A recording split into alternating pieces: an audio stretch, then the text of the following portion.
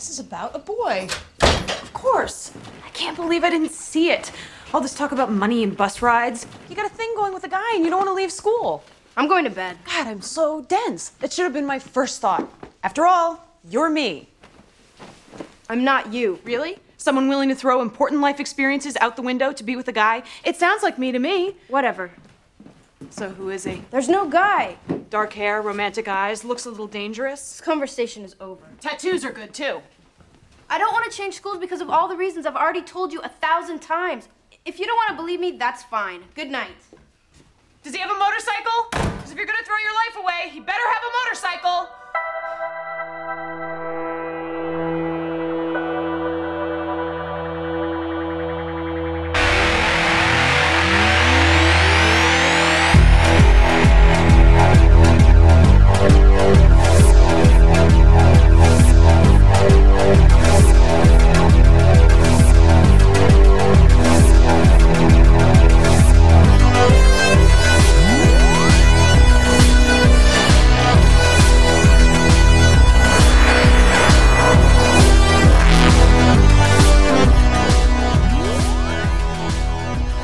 Welcome back to Who and Company. I'm Brent. And I'm Drew. This month, our guest is a fellow Doctor Who podcaster who explores an exact moment in Doctor Who history that resonates with his weekly guest. Currently hosting the second season of The Moment, Tom Dickinson joins us on Who and Company. Tom tells us how he got involved in podcasting and how his uniquely edited show came about. Then Tom takes us on a journey through Stars Hollow, Connecticut as we discover his pick of the month, Gilmore Girls. You'll learn why he loves this show, how it's held up through the years, and a bit about the Netflix revival in 2016. So grab your books and cowboy boots, because we're headed to our first day at Chilton. And that's coming up right after this. What are you doing, Mom? I'm trying to find the candlesticks I bought you. What candlesticks? The Baccarat candlesticks I bought you last year for Christmas. I assumed you stuck them in the back of the closet somewhere. Well, no, I did not stuff them in the back of the closet. Well, then where are they? I don't see them out. Well, see, we didn't actually have a big use for the crystal candlesticks, so I kind of exchanged them. For what? A monkey lamp. Pardon me?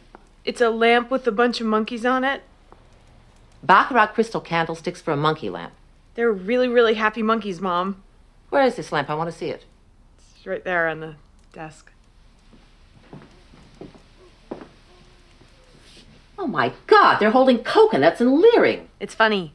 You traded my lovely gift for a semi-pornographic leering monkey lamp? How could you? This is not just about the bad breeding of returning a gift. This goes to the very heart of the question of taste. You were given something of substance, and you cast it off for a ridiculous, slightly sinister barroom decoration? Explain this to me, Lorelei. My back hurts.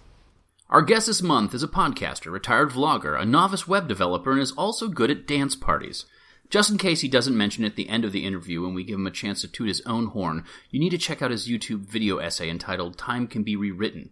You can also hear him interviewing guests in his own show, Doctor Who The Moment. Tom Dickinson, welcome to Who and Company. Thanks for having me. Tom, The Moment is halfway through its second season. Coming up with an original concept for a Doctor Who podcast is getting more and more difficult these days. How did you come up with the idea for The Moment? Yeah, that's actually, I don't know if my story there is all that narratively satisfying, because I came up with the name of the show and then backed into the concept based on the name. Yeah, I was on the plane on the way home from the Gallifrey 1 convention in Los Angeles back to my home in Rhode Island in 2018, which was the first year I'd gone to that convention. And I don't know, based on, all my friends and acquaintances there seem to have podcasts of their own. I have been kind of wanting to have a podcast. And then while I was on the plane, I thought of, The Moment would be a cool name for a Doctor Who podcast. And I didn't have Wi-Fi on the plane, so I wasn't able to check if there was already a podcast by that name, because there are hundreds of Doctor Who podcasts. Mm-hmm. So I was just there kind of imagining what the podcast would be. And I kind of vaguely decided what the general theme of the show would be in that kind of plane ride. And then the second I landed, I pulled up my phone and said, all right, is there a podcast by this name already? And it turns out there was an interview show by Brian Koppelman called The Moment, but that has nothing to do with Doctor Who, so I felt like I was good. Well, that's really cool. What kind of drew you, aside from the fact that your social circle had podcasts, what kind of drew you to the medium of podcasting? Well, I first got into podcasts as a listener around the same time I was first getting into Doctor Who, both of which were in 2006 or 2007. I think it was early 2007 with Doctor Who, maybe a little earlier than that with podcasts. But at that point, I was a freshman in college, and those were two things I was getting into. And then I eventually sought out the intersection of them, and I found things like, Doctor Who Podshock, which was a fairly big one at the time, Radio Free Skaro, and there were, a few other shows at the time. That was around the time when a lot of Doctor Who podcasts ended up starting in the year or two after that, including some that are still going to this day, like 2 Minute Time Lord, I believe, was around that time. So I that was kind of what originally interested me in doing a Doctor Who podcast. But I've done podcasts. I actually had a previous Doctor Who podcast called The Cloister Room, which was a very different sort of show. It was mostly just two guys talking about Doctor Who with no particular format or conceit. And I've also been a part of a podcast called The Chapter Titles Were So Good, which was a Harry Potter podcast where that we did that for a few years. It was a chapter by chapter reread of the Harry Potter books for about 4 years and change, because there's, I think, 200 chapters in that series. Cool. So would you read the chapters and then discuss the chapter, or you're not actually reading the chapters over the podcast? No, it was it was just more of a discussion, and that show is, it's very different in tone and style from The Moment, but the work that we did on that show, especially my friend Peter, who edited every episode of that show, he did some really incredible work editing that and making it a really interesting listening experience. And to the extent that The Moment is an interesting listening experience, which, I don't know, I toot my own horn that it kind of is, it's very much me trying to kind of live up to a standard that I felt like he set on that project that I was working on. So even though Peter has, I want to say he's never watched an episode of Doctor Who. I think he's watched one episode of Doctor Who, and it was The Rebel Flesh, which is not a good one to watch if that's your only one that you're going to watch. But so he is in some ways the founder of the feast in that regard, I guess. Nice. When you're looking for podcasts, or when you with so many Doctor Who podcasts to listen to, what is it about the podcast you decide to kind of stick with? Was it a particular format? Was it individuals? Was it the ideas they're putting forth? We've had a lot of podcasters on here, and I don't think we've actually discussed what it was that draws us to a podcast. We've talked about what draws us to Doctor Who, but not the podcast themselves. Was there one format versus the other that you enjoyed? It wasn't really a question of format. It's really personality, and I guess there are kind of three things. Personality is one, the quality of the content is another, and like the quality of the, I guess, craftsmanship, you could say. Mm-hmm. I like the Radio Free Skaro guys, and so I listen to their show.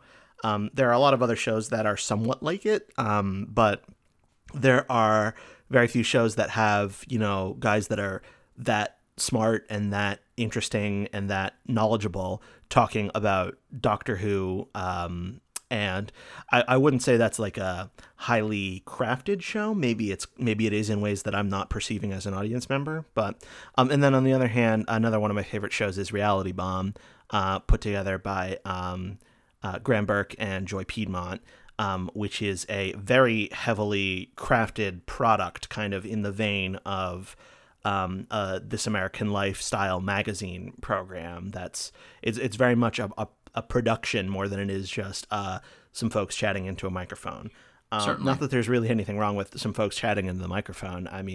That's totally awesome when the folks are interesting to listen to. So there are a number of different things that can attract me to a podcast, but I don't have the hours in the day to listen to all the podcasts that I'd like to listen to. Like, there are so many podcasts that in a perfect world would easily make the cut because they're just so great. I just don't have time to listen to as many as I'd like to.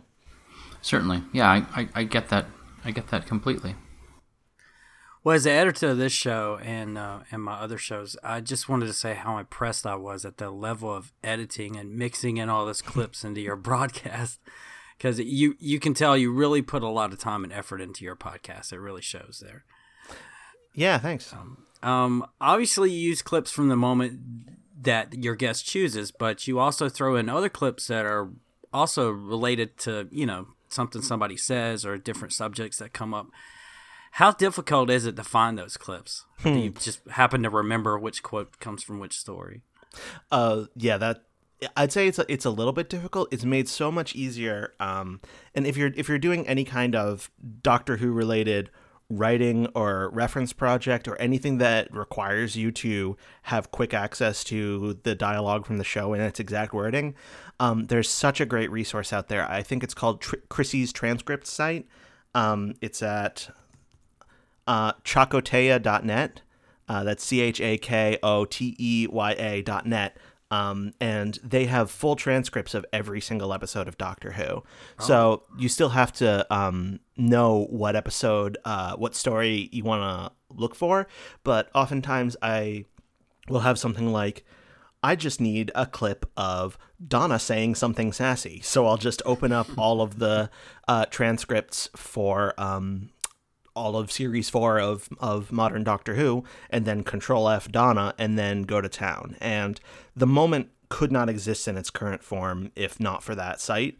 And for that reason, I made a PayPal donation to the person who runs that site after I finished the first season, and I'm sure I'm going to do another one after the second season, because the work they're doing is thankless, but it's not only has it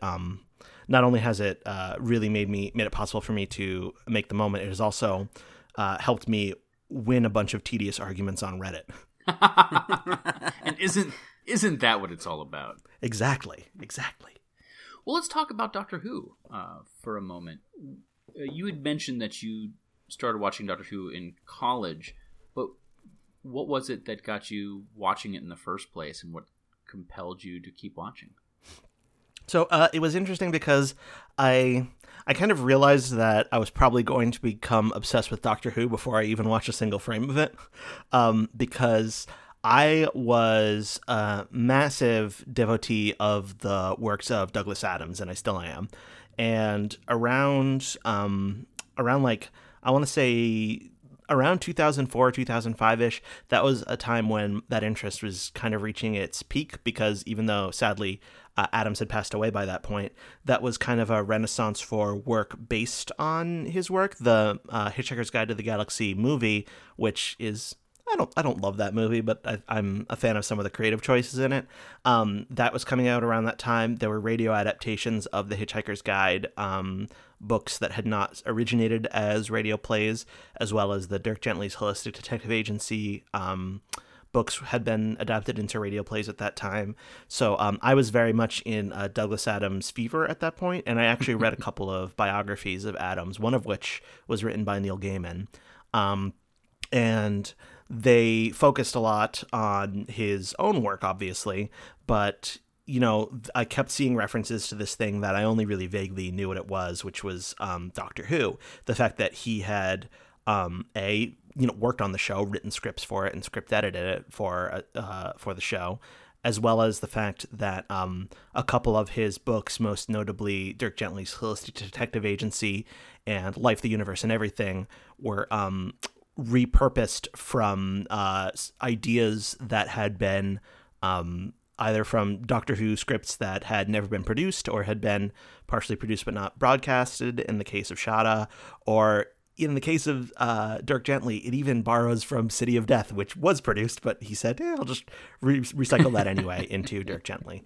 But yeah, so because of that, I was vaguely aware of Doctor Who, and I was starting to hear rumbles of about the new series and how much people were really into it, which is sometimes kind of a surprising thing for a show that comes back after a long time, to hear a reaction that is not primarily one of grumpiness, but one of like people being enthused about its return. And so I kind of decided intentionally that Oh, I have to be a Doctor Who fan, don't I? Because of the general impression that I had gotten from my tangential relationship with it through the Douglas Adams fandom. And at that point, I made a conscious decision to dive right in to Christopher Eccleston and also William Hartnell and also Tom Baker. So I tried to kind of embrace it all at once, which was an interesting experience. But I remember that first year, I did what most freshmen in college tend to do, which is I stayed in my dorm room knitting a Doctor Who scarf. Aw, very cool. Awesome. Have you since pulled a pilgrimage and gone through and watched it from beginning to current? I have. I did end up doing that in anticipation of the 50th anniversary. Yeah.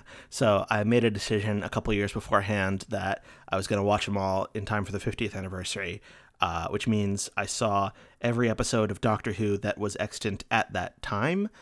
Since I watched the Troughton era, some further episodes have come back. So I actually haven't yet seen... what are the ones I haven't seen? I haven't seen the recovered episode of The Underwater Menace, and I haven't seen the entirety. Enemy of the World? I actually did end up watching The Enemy of the World because I love that story so much, and I was so excited to see it. But I didn't end up watching The Web of Fear. So I still have those to watch if and when the time comes. And I haven't seen some of the more recent animated projects either. I'm maybe saving those for a second pilgrimage I may do one day. That's cool. Yeah, I think my pilgrimage came before a lot of that was discovered. So there's quite a few. Like I have access to the Macroterra. I still haven't watched it yet. We frequently have guests on who are kind of like saving episodes because they don't want that. They don't want to be able to say that they've seen everything. They still want to have wait to be surprised, and I kind of like that as well.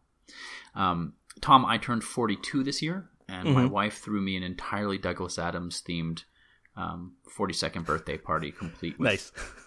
just everything. And I participate in Towel Day every year. So I highly commend your love of dear departed Douglas. I sometimes wonder what he would have thought of the new series. I do also sometimes wonder whether they would have been able to convince him to write for it. I know he wasn't a very deadline oriented fellow, so there may have been difficulty there, but I would have loved to have him on Twitter saying quippy one-liners about Doctor Who and about everything. I've often thought that he would be one of the best tweeters if he had lived during the Twitter era. I absolutely agree, and sometimes I get sad.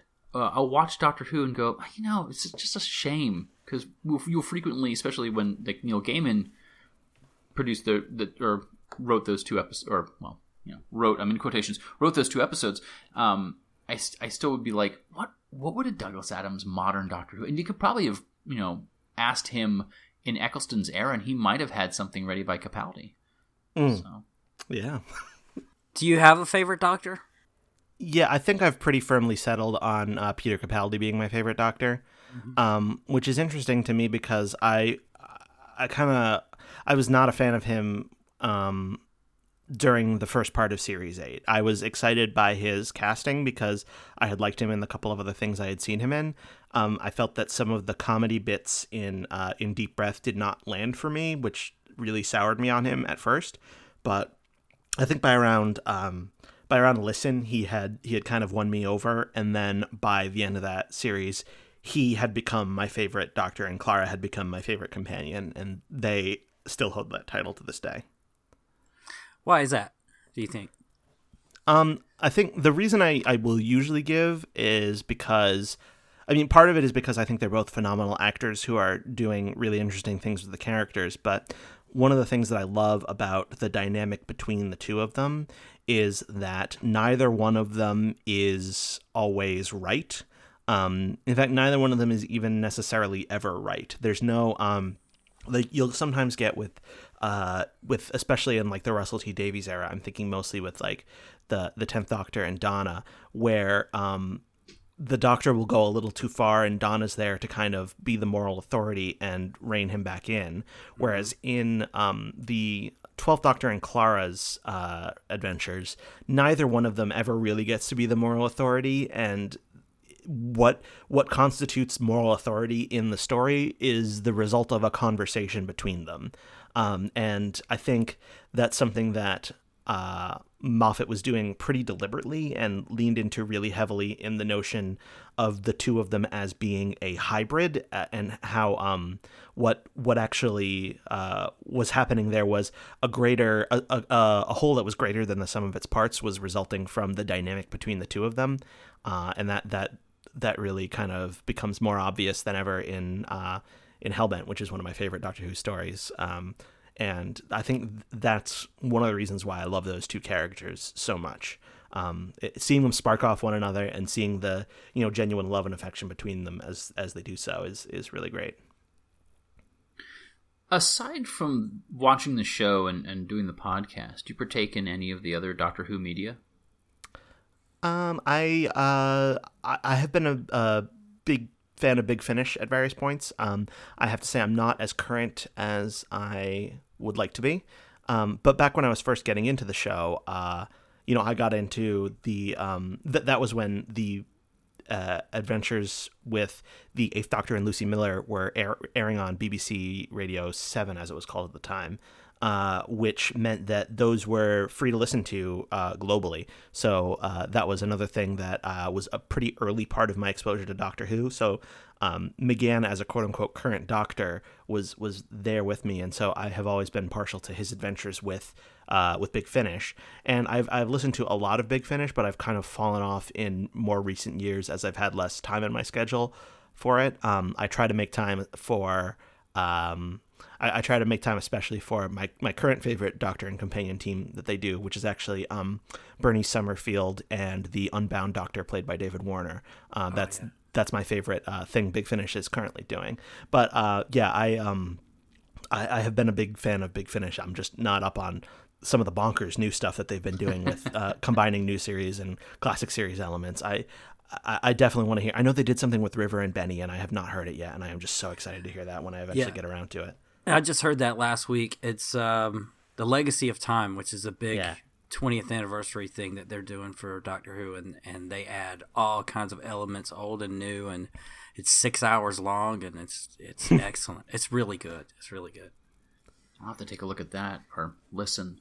I partially ask because you're talking about Douglas Adams. So many of Douglas Adams' stories have been novelized recently, in part by James Goss, and I was kind of curious to see if you had read those and what you thought. So I read the novelization of Shada, which was by Gareth Roberts, who is a controversial figure in Doctor Who these days, and correct. I don't know. I love that novelization of it. I think it's the best version of that story, and there have been many versions of that story, but it's my favorite. Having not yet seen the animated, the official animated one. Gotcha. Still, I have some slightly sour feelings toward the writer of it at this point, so I don't know if I'll ever go back and enjoy it again. But actually, I think one of my favorite Doctor Who stories in any medium is Stephen Moffat's novelization of The Day of the Doctor, which is, in some ways, I think of it as more of a sequel to Day of the Doctor than a novelization of it, because it's not a straight retelling of the story. It's more of an extended commentary on the story, presuming that you already know the events of the story, and it digs into it deep from various different angles and adds a whole lot of new material. And it's really just its own very strange, very wonderful celebration of Doctor Who, which I think more clearly than any other work lays out Stephen Moffat's theory of who the Doctor is and what they are all about, and really kind of shows you, points out aspects of the Doctor's character that have been sort of more on the back burner and more subtle, and kind of brings those to the fore. Which, so that is. I almost would say I like it even more than the televised episode, which I adore. I ordered it yesterday. I was looking at my Target novelizations. There's so many things to do when moving into a new home, which is what I've done recently, that are far more important than organizing your Target novelizations. But I don't agree. Well, I'm glad, because I don't either. It allows me to realize what I'm missing. So, like, the next couple of Doctor Who conventions I go to, hopefully someone will be selling them. I can fill in some of those gaps. Because I was thinking about doing a literary pilgrimage and just reading the entirety of Doctor Who via the Target novelizations. But I've heard so many good things about that. Brent, have you read that one? No, not yet. That was part of what was it, like 4 or 5 Target novelizations that came out at the same time about a year and a half ago. And I got the one, was it Twice Upon a Time, one of those? Yeah, Paul Cornell wrote that one. Yeah, I bought that. I haven't read it yet, but I do have it. I actually read that on the plane back from Galley this year in 2019. I really enjoyed it. Yeah, that Day of the Doctor, though, if you ever wonder, like, the thing about there's a thing where the 10th Doctor and River only ever had one adventure, and yet so why doesn't River recognize in Silence in the Library, oh, this is a version of the Doctor that I've never met before? Well, the kind of implicit answer is because she must have had other adventures with the 10th Doctor, and you see a little bit of that in the novelization of The Day of the Doctor, a story which on screen does not include River, but right. But she features in it, as well as some other kind of really strange inclusions of odd things from throughout Doctor Who. So yeah. Okay, bye-bye. Rory's okay. Where is she? What happened? She and Dean were at Miss Patty's. What is that, a motel? It's a dance studio. That was Patty. She said that she found them sleeping, woke them up, and Rory's on her way home. And what state were they found in? She didn't say, okay? Let's just try and be calm until we know what happened. What do you mean until we know what happened? We know what happened. No, we don't. They were out all night. I'm gonna make some coffee. Lorelai Gilmore, I've watched you do a lot of stupid things in your life, and I have held my tongue. You've what? But I will not stand by and let you allow that girl to ruin her life. Mom, back off. She spent the night out with that boy, the one you let her run off to that dance with. Mom, so help me God, I will not get into this with you. She's doing the same thing you did. No, she's not. She's gonna get pregnant. No, she's not. She's gonna ruin everything just like you ruined everything. No, she's not. No, she's not. No, she's not. Rory is a good kid, Mom. She's not me. What kind of mother are you to allow this to happen to her? Oh, I don't know, Mom. What kind of mother were you? You're gonna lose her. You're gonna lose her just like I lost you. I am not gonna lose her. Do you hear me? Even if I hadn't gotten pregnant, you still would have lost me. I had nothing in that house. I had no life. I had no air. You strangled me. I do not strangle Rory. Oh, you're so perfect, and I was so horrible. I put you in good schools. I gave you the best of everything. I made sure you had the finest opportunities. And I am so tired of hearing about how you were suffocated and I was so controlling. Well, if I was so controlling, why couldn't I control you running around and getting pregnant and throwing your life away? Get out. What? You will not come into my house and tell me I threw my life away. Look around, Mom. This is a life. It has a little color in it, so it may look unfamiliar to you, but it's a life. And if I hadn't gotten pregnant, I wouldn't have Rory. You know that's not what I meant. Maybe I was some horrible, uncontrollable child like you say, but Rory isn't. She's smart and careful, and I trust her, and she's gonna be fine. And if you can't accept that or believe it, then I don't want you in this house! Whenever we have a guest on the show, of course, we select our guests from Doctor Who fandom, but we know that Doctor Who is not the end-all and be-all of their fandom, so we invite our guests to talk about something that isn't Doctor Who. Would you tell us what television show you have selected and why you have selected it? Yeah, I selected the television show Gilmore Girls because it's one of my favorite shows. It's not very much like Doctor Who at all. But it's just a show that I have a deep love for. It's very much a comfort viewing show for me, and it's a show that I love to talk about with people, especially because when I meet new people and I'm kind of getting to know them, sometimes they are a little bit surprised based on what they know about my personality that they may expect me to have strong opinions about Star Trek, but they may not expect me to have strong opinions about Gilmore Girls. And the fact is, I have seen every episode of Gilmore Girls, and I have never seen an episode of any Star Trek show. So, so I am able to talk about which boyfriend of Rory's is my favorite. I don't have a favorite Enterprise captain. So. Well, when did you first start watching Gilmore Girls, and why? What brought you to the show? Yeah, it was not a show that I would have thought that I would have enjoyed. When I was in high school, I didn't watch a lot of TV because growing up I hadn't been allowed to watch TV. My sisters and I were not allowed to watch TV on school nights. And then when I was in junior year of high school, I had a major spinal surgery to correct an exaggerated curvature of my spine. And that put me out of school for, I don't know, I want to say it was a month and a half, 2 months. And so that meant that I was home all day with little to do except for, read and play GameCube and watch TV. And that was around the time that the cable channel ABC Family, which I believe is now known as Freeform, but at the time ABC Family, it first acquired the syndication rights or some kind of rerun rights for the first 3 seasons of Gilmore Girls and the first 3 seasons of Smallville. And so I just completely binged on those 2 series, and I was super into both of them. I think Smallville does not hold up as well as Gilmore Girls does. So Gilmore Girls is the show that has retained the hold on my heart that it had when I was lying on a couch on OxyContin for quite a long time watching it. And they would air, ABC Family would air 2 episodes a day in the morning, and then in the evening they would re-air those same 2 episodes. So it was kind of this was before streaming services existed.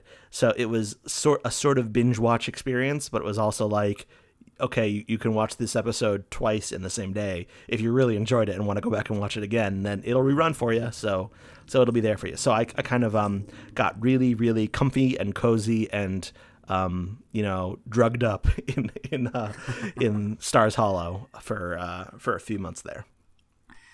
What do you think sets this show apart from other TV shows of the time? Well, I think that the dialogue is the thing that it's kind of famous for, that the characters talk very fast. They have really pop culturally literate dialogue that I believe the actors have confessed to only like 30% of the time even knowing what they were talking about when they were making those references. And, I have to confess that I don't always get them either. But it's just a very satisfying and interesting way to hear people speak on TV. It's like, I don't know, it's kind of like an Aaron Sorkin turned up even higher. But another thing about it that I find really interesting, and I don't think I understood this when I was first watching it, I only kind of came to understand it later, was that the way the stories are structured in each individual episode of Gilmore Girls is very it's very gentle and freeform in, I mean, no pun intended with the name of that being the name of the cable channel now that I watched it on when it was called ABC Family. Anyhow. The stories are kind of, they're not as tightly structured as most American television dramas. When in America, when you write a television drama, you're writing it to fill a slot that has commercial breaks every X number of minutes. And so depending on how long the slot you're filling is, whether it's a half hour, an hour long show, you have, I don't know, a 3 or 4 or 5, 6 act structure. And the way you write those scripts when you're writing for a show like that is you want to end each act of the show on a sort of miniature cliffhanger or an escalation or a moment of drama. And Gilmore Girls just kind of refuses to do that. It just, which is a little bit less apparent when you're watching it on a streaming service, but you still get that fade to black that you understand is where a commercial break would have gone. And it's, scenes just end and then it goes to commercial at an ending for a scene, which, it's still a very heightened reality. I wouldn't describe it as a naturalistic presentation of like characters' lives or anything, because it's very not naturalistic. Like I said, the dialogue is so snappy as to be kind of ridiculous, but it at least feels a little bit more, it feels a little bit less like you're following a predictable dramatic structure, and it feels more like the chips are going to fall as they fall. Mm-hmm. Well, we asked you to choose a few episodes for us to sample, and you chose 3. which were the Lorelai's first day at Chilton, Rory's dance, and they shoot Gilmore's, don't they? So let's start with the Lorelai's first day at Chilton. Tell us why you chose this particular one. So I chose this one because it's, I don't know. It was tempting to choose the first episode, but I think the second episode, which this is the season 1, episode 2, is more representative of what the series was like in its first season. It gives you some really great character moments with Rory as she's acclimating to this new environment. She has previously been the smartest kid in a public school, full of disinterested teenagers who are just not there to learn. They're there because they have to be there. And now all of a sudden she is thrown into a private school where she is expecting to meet a lot more Rorys, a lot more really studious, diligent, serious-minded, erudite teenagers. And what she finds is that it's kind of more of like a twisted dark mirror of herself that she finds in Paris, who is a lot of the things that Rory is, but she becomes Rory's rival because she's far more uptight and competitive and sees Rory as a threat, and is, just desperate to prove her dominance the second she gets wind of the fact that there's a new person at the school. And she also finds that there's a lot of people who are just as disinterested in the schoolwork, but are more kind of vicious and slightly hostile toward her. And she attracts the attention of a character named Tristan, who in this episode repeatedly calls her Mary, kind of poking fun of her perceived like good girlness, which is it's in contrast to what we actually see in the previous episode, which is not one of the ones I selected, at her previous school, where she attracts the attention of Dean, who ends up being her boyfriend for the first few seasons, who is, he's a little bit like, I've been watching you, I like what I see. It's a little bit creepy how he is, but he's also more genuinely interested in her as a person, and more interested in getting to know her. And he's just all around a sweet, nice boy, or at least so he seems. He's not always a sweet, nice boy, but yeah, it's, and then meanwhile, it shows some of the difficulties that Lorelai is having around, acclimating to this new relationship that she has with her daughter's schooling, with her mother, and with, the sort of just she happens to arrive at Rory's school for the first day wearing a completely inappropriate outfit, and it's just a very funny episode that brings out a whole lot of like what's great about this show and the world that they're laying out for the first couple seasons and these characters. So that's why I picked that one. Brent, one of the things I didn't ask you ahead of time was, prior to watching episodes for this podcast, had you ever watched Gilmore Girls? No, I remember when it was on, but I'd never seen a second of it until a couple of weeks ago. And it's not a bad show. It's not something I would probably watch on my own before, but it was entertaining. And I liked how the mother and daughter roles were basically reversed in this show, because the mom is quite immature and a bit shallow, and the daughter Rory is she acts a lot older than she is. And also, I was really shocked to see Melissa McCarthy on there as Suki, the clumsy cook, and she was on there the entire run of the show. I was like, wow. So I had no idea she was on there, and a young Milo Ventimiglia was on there too. Noticed him in one of the ones that we watched, but I also liked that it had a constant inclusion of a lot of the popular music at the time. I'll tell you, the one that we're about to talk about, Rory's Dance, when we get to that was my favorite of the ones that we saw. So tell us why you chose that one. Rory's Dance, kind of things, a lot of the stuff that has been set up in the first few episodes of the season that sort of gently builds kind of comes to a head in that episode. And it really kind of allows the sort of simmering tension between Lorelai and her mother Emily, to kind of, it gives it an opportunity for that to kind of, you know, play out in ways that kind of develop it and also complicate it. And yeah, it's and also it kind of is a major sort of inflection point in her relationship with Dean. So it really kind of shows you, you know, how that has developed and how, you know, their relationships are getting more complicated as the season goes on.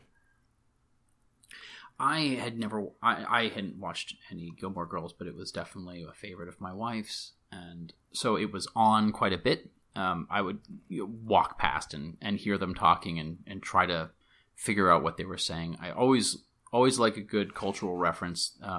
It's impressive. I think I went ahead and watched the first episode, just to get a feeling for the show prior to the first day at Chilton's. But I was really excited about the Rory's Dance, which I also liked the best out of the four that I watched, to hear them mention Tom Waits, though I can't imagine that anyone would play Tom Waits at a dance, private or otherwise, at a school. Yeah, I dug this episode a lot, and I think one of the reasons I really enjoyed it was the kind of parallel narrative that they were telling between the relationship between Lorelai and her mother, and that relationship, which I think I would have normally found fairly cloying, because the mom, I'm always right, no, you're never right, mother-daughter relationship. And this show is very much about mother-daughter relationships, and my wife tells me in a way that isn't normally portrayed on television, or wasn't normally portrayed on television at the time. Again, not the kind of shows that I normally watch, but I really enjoyed this one quite a bit. Good storytelling in this one. Mm-hmm. Yeah, one of the interesting things about the show is that, you know, I first came to it when I was, I don't know, 16 or 17, and so I really, you know, my major identification point for the show was Rory and the things that were going on in her life and the friends and boyfriends that she had. That was kind of what felt more rooted in my reality. And now I'm watching it and I'm in my 30s. And so I identify much more closely with Lorelai as an adult. And I don't know, as a kid, I definitely had a bit of a crush on Rory. You know, I also did and still do have a bit of a crush on Lorelai, so there's that. But it's interesting to kind of see a show like this that it's multi-generational, and it deals with the relationships, you know, up and down that family tree. To kind of come back to it, as I recently rewatched all of this back when Netflix acquired the show and then did their own continuation of the show. I recently rewatched the whole series, and it's one of those shows that not only has it stuck with me throughout my life, it's also been really interesting to revisit as an older version of myself and see, wow, I'm getting different things out of the drama here. I kind of don't like Rory as much as I used to. Well, that's, you know, I love going back and watching something that you loved from your childhood, and I guess we can include teenage years as your childhood, and see how it changes in your opinion based off of who you are and how you've grown as a person. Some of the shows and the values that they had, those priorities of values have changed quite a bit for me. So going back, I don't always enjoy the things I thought I loved. You know, so like, oh, can't believe that show's finally out on DVD. I'm going to buy that complete run of it and watch it. And I'm like 3 episodes in, I'm like, this is garbage. guys, Masters of the Universe is kind of garbage. And I can still enjoy it on a nostalgic level, but so it's good to hear that you are getting something different out of it, even if you're not enjoying it in the same way. It seems like you're still enjoying it. Yeah, definitely. And, you know, I can having the ability to do that comparison enhances it for me. Do you find that your opinion of the characters, and we should probably talk a little bit more about the characters, changes from when you were watching it as a new show versus watching it knowing where they're going to fall in their story arc. Like, when you know where the story ends, just going back and watching it color the way you see it. It definitely does, because my favorite character on the show, I think, is probably Emily, Lorelai's mother, who is not portrayed very sympathetically throughout most of the first season.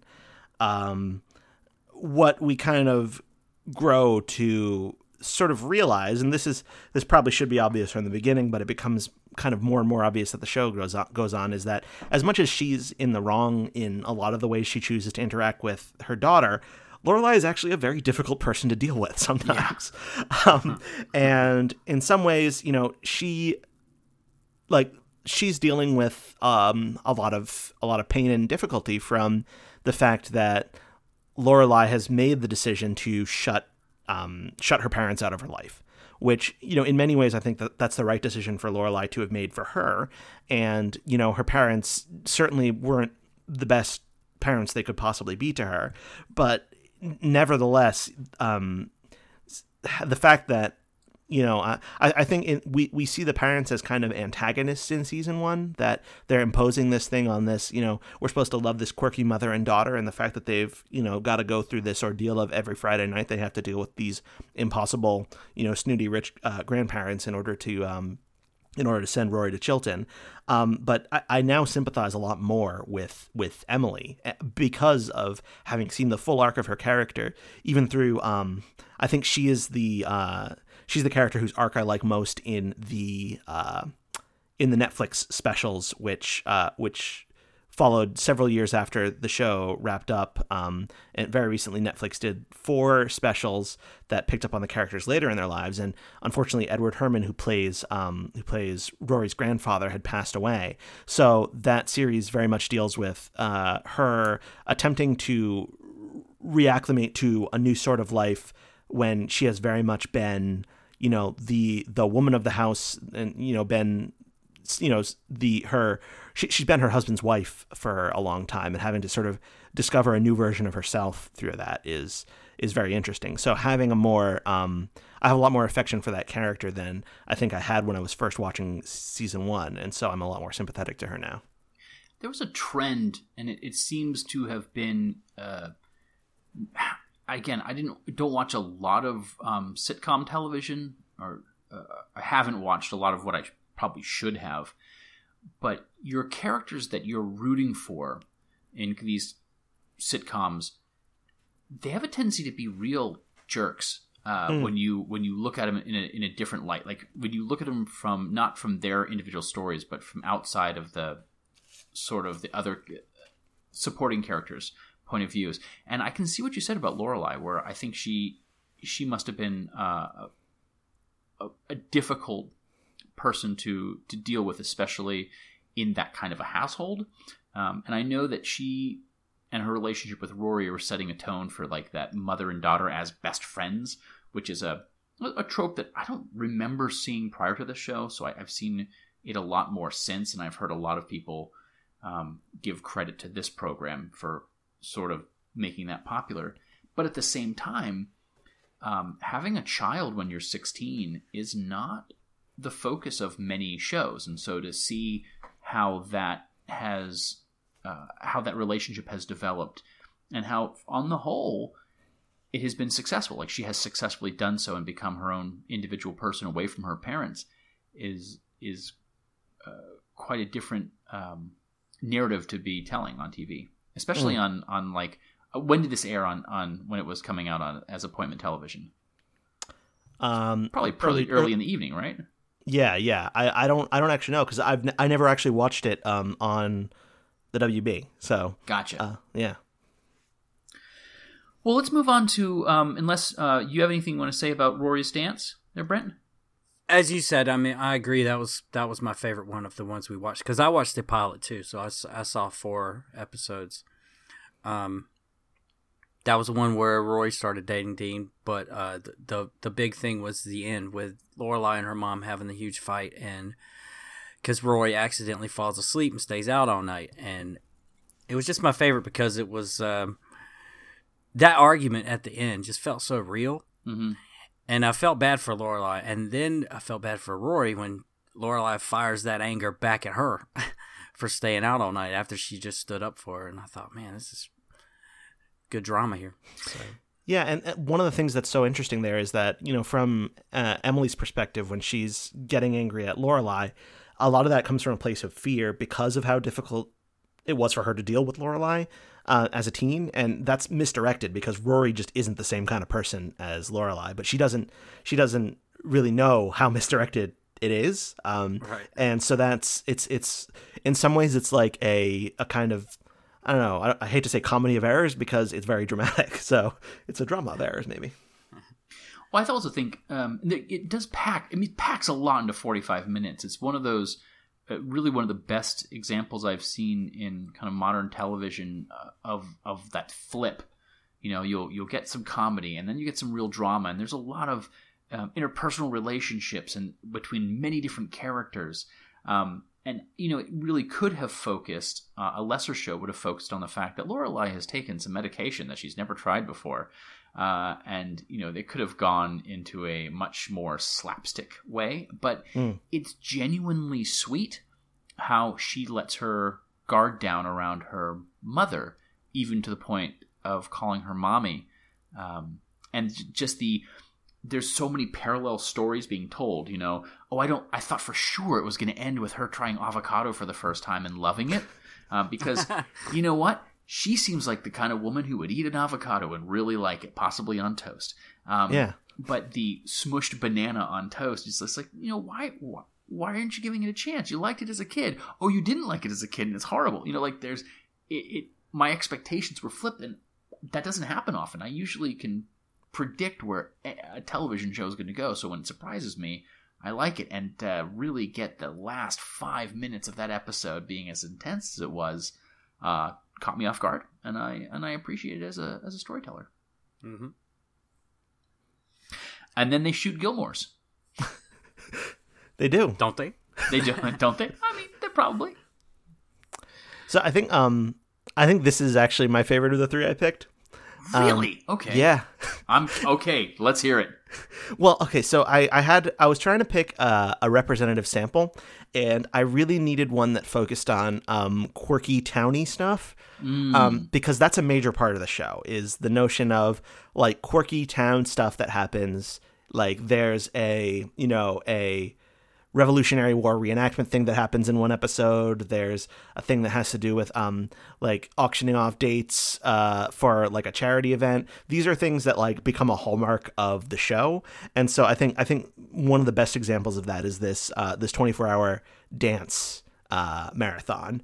It's just like a quirky Stars Hollow thing where you get Taylor, you get Miss Patty, you get Kirk, you get the quirky townies being quirky, you get Lane and Miss Kim, you get a little bit of this one actually has a subplot for Lane, who is who is dealing with the fact that she has a budding relationship with a boy she knows her mother wouldn't approve of.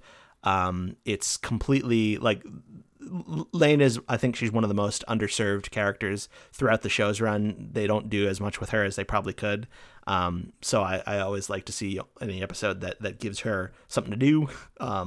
And also, it's an episode that includes Jess, who is Milo Ventimiglia, who is one of the kind of breakout characters of the show, I guess. He's actually only a regular on the show for a couple seasons, but he sort of looms large in people's imagination of the show because he is one of really three major romantic figures that Rory is associated with throughout the run of the show. And I think in many ways he's the most popular of the three. So I had to pick one that had him in it. And I don't know, this is, I think you maybe don't get a great picture of where Dean is coming from when he decides to dump Rory at the end of the episode. But nevertheless, I think that plot is kind of interesting, and you can see the sort of building frustration throughout the episode as Rory and Jess's obsession with one another kind of builds to the point where Dean just can't take it anymore. And mostly I just love Taylor being Taylor, and I love Kirk being Kirk. So those are my things about this episode that I love. Yeah, I enjoyed both of them. I watched this is one of those, wherever I get one of these, the new show is announced that we're going to be doing for the interview, I'll tell my wife, would you be interested in watching this with me? And most of the time the answer is, of course, no. But she was really excited to watch Gilmore Girls with me. And so we just moved into our new house, and we got our TV set up, and we finally got the Wi-Fi set up. And this is the first thing that we watched is 4 episodes of Gilmore Girls. And, we watched the pilot, we watched the second episode, we skipped 4 or 5 episodes to watch the Rory's dance, but then we skipped 2 whole seasons. Yeah. And as we're watching it, I had to just pause it and go, okay, wait, what is going on here? Who are these people? Why is this important? How did this happen? So but it was really fun. Emily's nice now. Yeah, and Paris or well, Paris is nice as well too. Paris was nice too. Yeah. And it's suddenly like all these. There's like these characters. I'm like, what have I missed? So of course, whenever that happens, I go straight to Wikipedia and read season synopses so I can get caught up on. And there's a lot of stuff that happens on Gilmore Girls. Yeah, I think one of the things I've read is that the average script for an episode of Gilmore Girls is something like at least 1.5 to 2 times as long as the average script for any other show because they just talk so fast. Mm-hmm. So, needless to say, lots of stuff happens. I watch it with it's one of those shows I've started recently really appreciating the closed captioning and watching it with the titles on so I could understand what they're saying because they are making those references, and I do get a lot of them as they're being made, but I have to hear them first. So, yeah, this one threw me. One, because, I only know Vilo? Is that his name? I just know him from Heroes. So, Peter Petrelli. Yeah, Peter Petrelli. We just call him side of the face talking guy. He's also Rocky Balboa's son. Right, yeah. Oh, is and he? He's Jack on This Is Us also. Okay. All right. I don't watch a lot of television, so I'll tell you also that that Dean is in Supernatural, where he is not the character named Dean. So that always confuses me. Okay. I thought that he might have been Dean. I haven't watched an episode of Supernatural. I thought he looked familiar. Yeah. Pilecki? Jared Pilecki? Something like that. Yeah.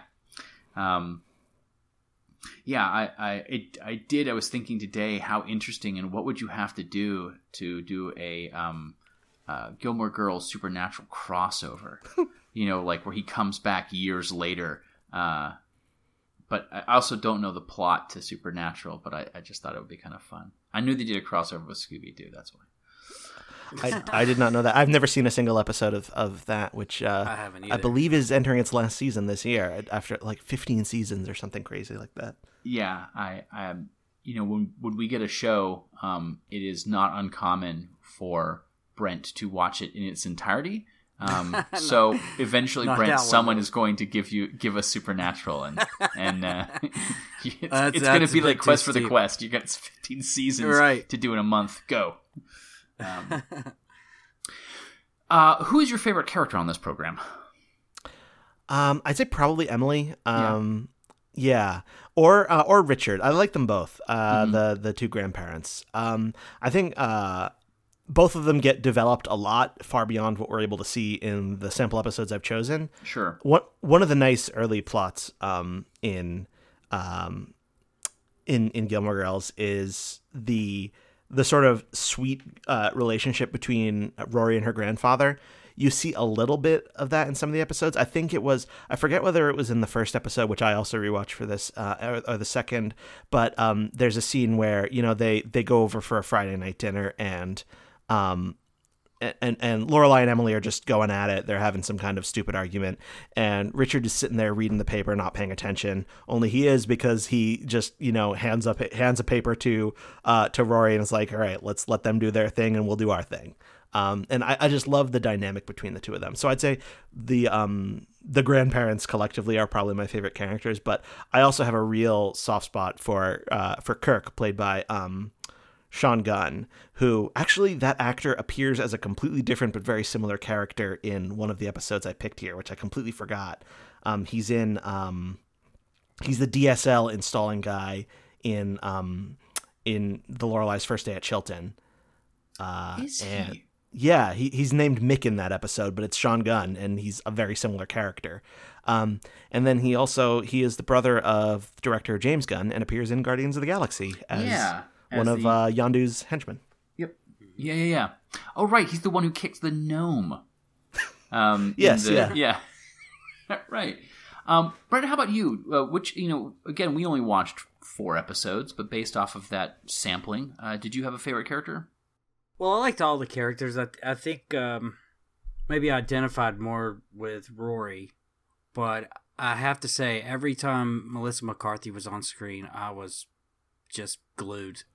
She just so makes good. me laugh. She's so funny. She's so good. And she'll do like little, small, subtle things that if you're not paying attention, you won't even notice. And if you're really staring at her and paying attention, she's just hilarious. So every time she was on screen, I was really focused on her. Yeah, I think same for me as well. I mean, I think Rory is the kind of character that I would have glommed onto, especially if I had watched it when younger, because sort of that character, like my relationship that I had with my parents, where they pretty much trusted me and they let me get away with a lot more as I was a smart, responsible kid. But yeah, nope, Sookie's awesome. I definitely there's a certain level of exuberance that she has, and as watching it, I'm like, what would it have been like to have watched her on this show and then see her kind of rise to stardom in recent years with both television and movies? Because for me, it's like, oh my gosh, Melissa McCarthy, when she was just doing television. But I mean, the stuff that she's doing you can see how it informed a lot of her comedy. Yeah, she is great, and she has quite rightly gone on to do great things. She's such a presence on this show that she's very rarely one of the characters who is part of the A plot, but she's in most episodes, and yes, is a scene stealer in almost every scene she's in. Yeah. We mentioned the 2016 Netflix additional episodes that they did. Do you think that was a good follow-up? Do you think it tied up all the loose ends well enough? I think satisfying is the word I want to hear. Were you satisfied with?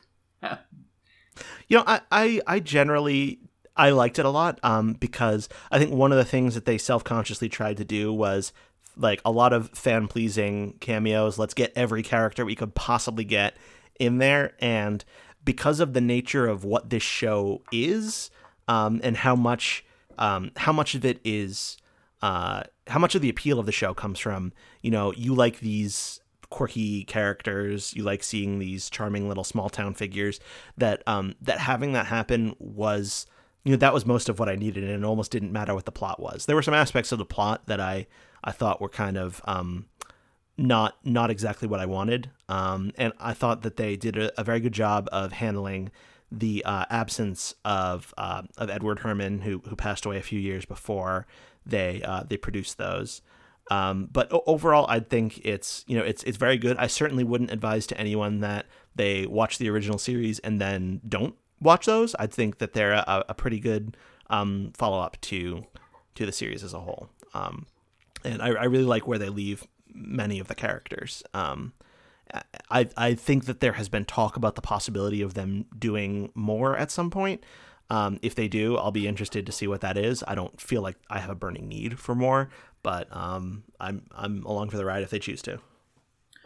Awesome. Well, before we let you go, are there any projects that you want to let folks know about? The main thing is The Moment. I am currently halfway through series 2, or season 2, as I'm calling them, of The Moment, Doctor Who, The Moment. I am planning, hopefully, on continuing to release episodes every week until the season ends. And at that point, it'll be, probably another year before season 3. I am in the middle of a job transition, which is going to eat up a bunch of my time. So I don't expect to make more than 13 episodes a year of that show. But I hope folks will listen to and enjoy what I do make. I also love to plug the the video version of my talk that I gave at Gallifrey One this past year as part of the academic track, which is run by Joy Piedmont and Paul Booth. The presentation I made was on the topic of moral philosophy in Doctor Who with respect to the question of whether it's right or wrong to change history. And I made that into a video essay, which I'm quite proud of, which you can find at YouTube by typing in "time can be rewritten, meddling in morals" into the search bar and hoping that I come up.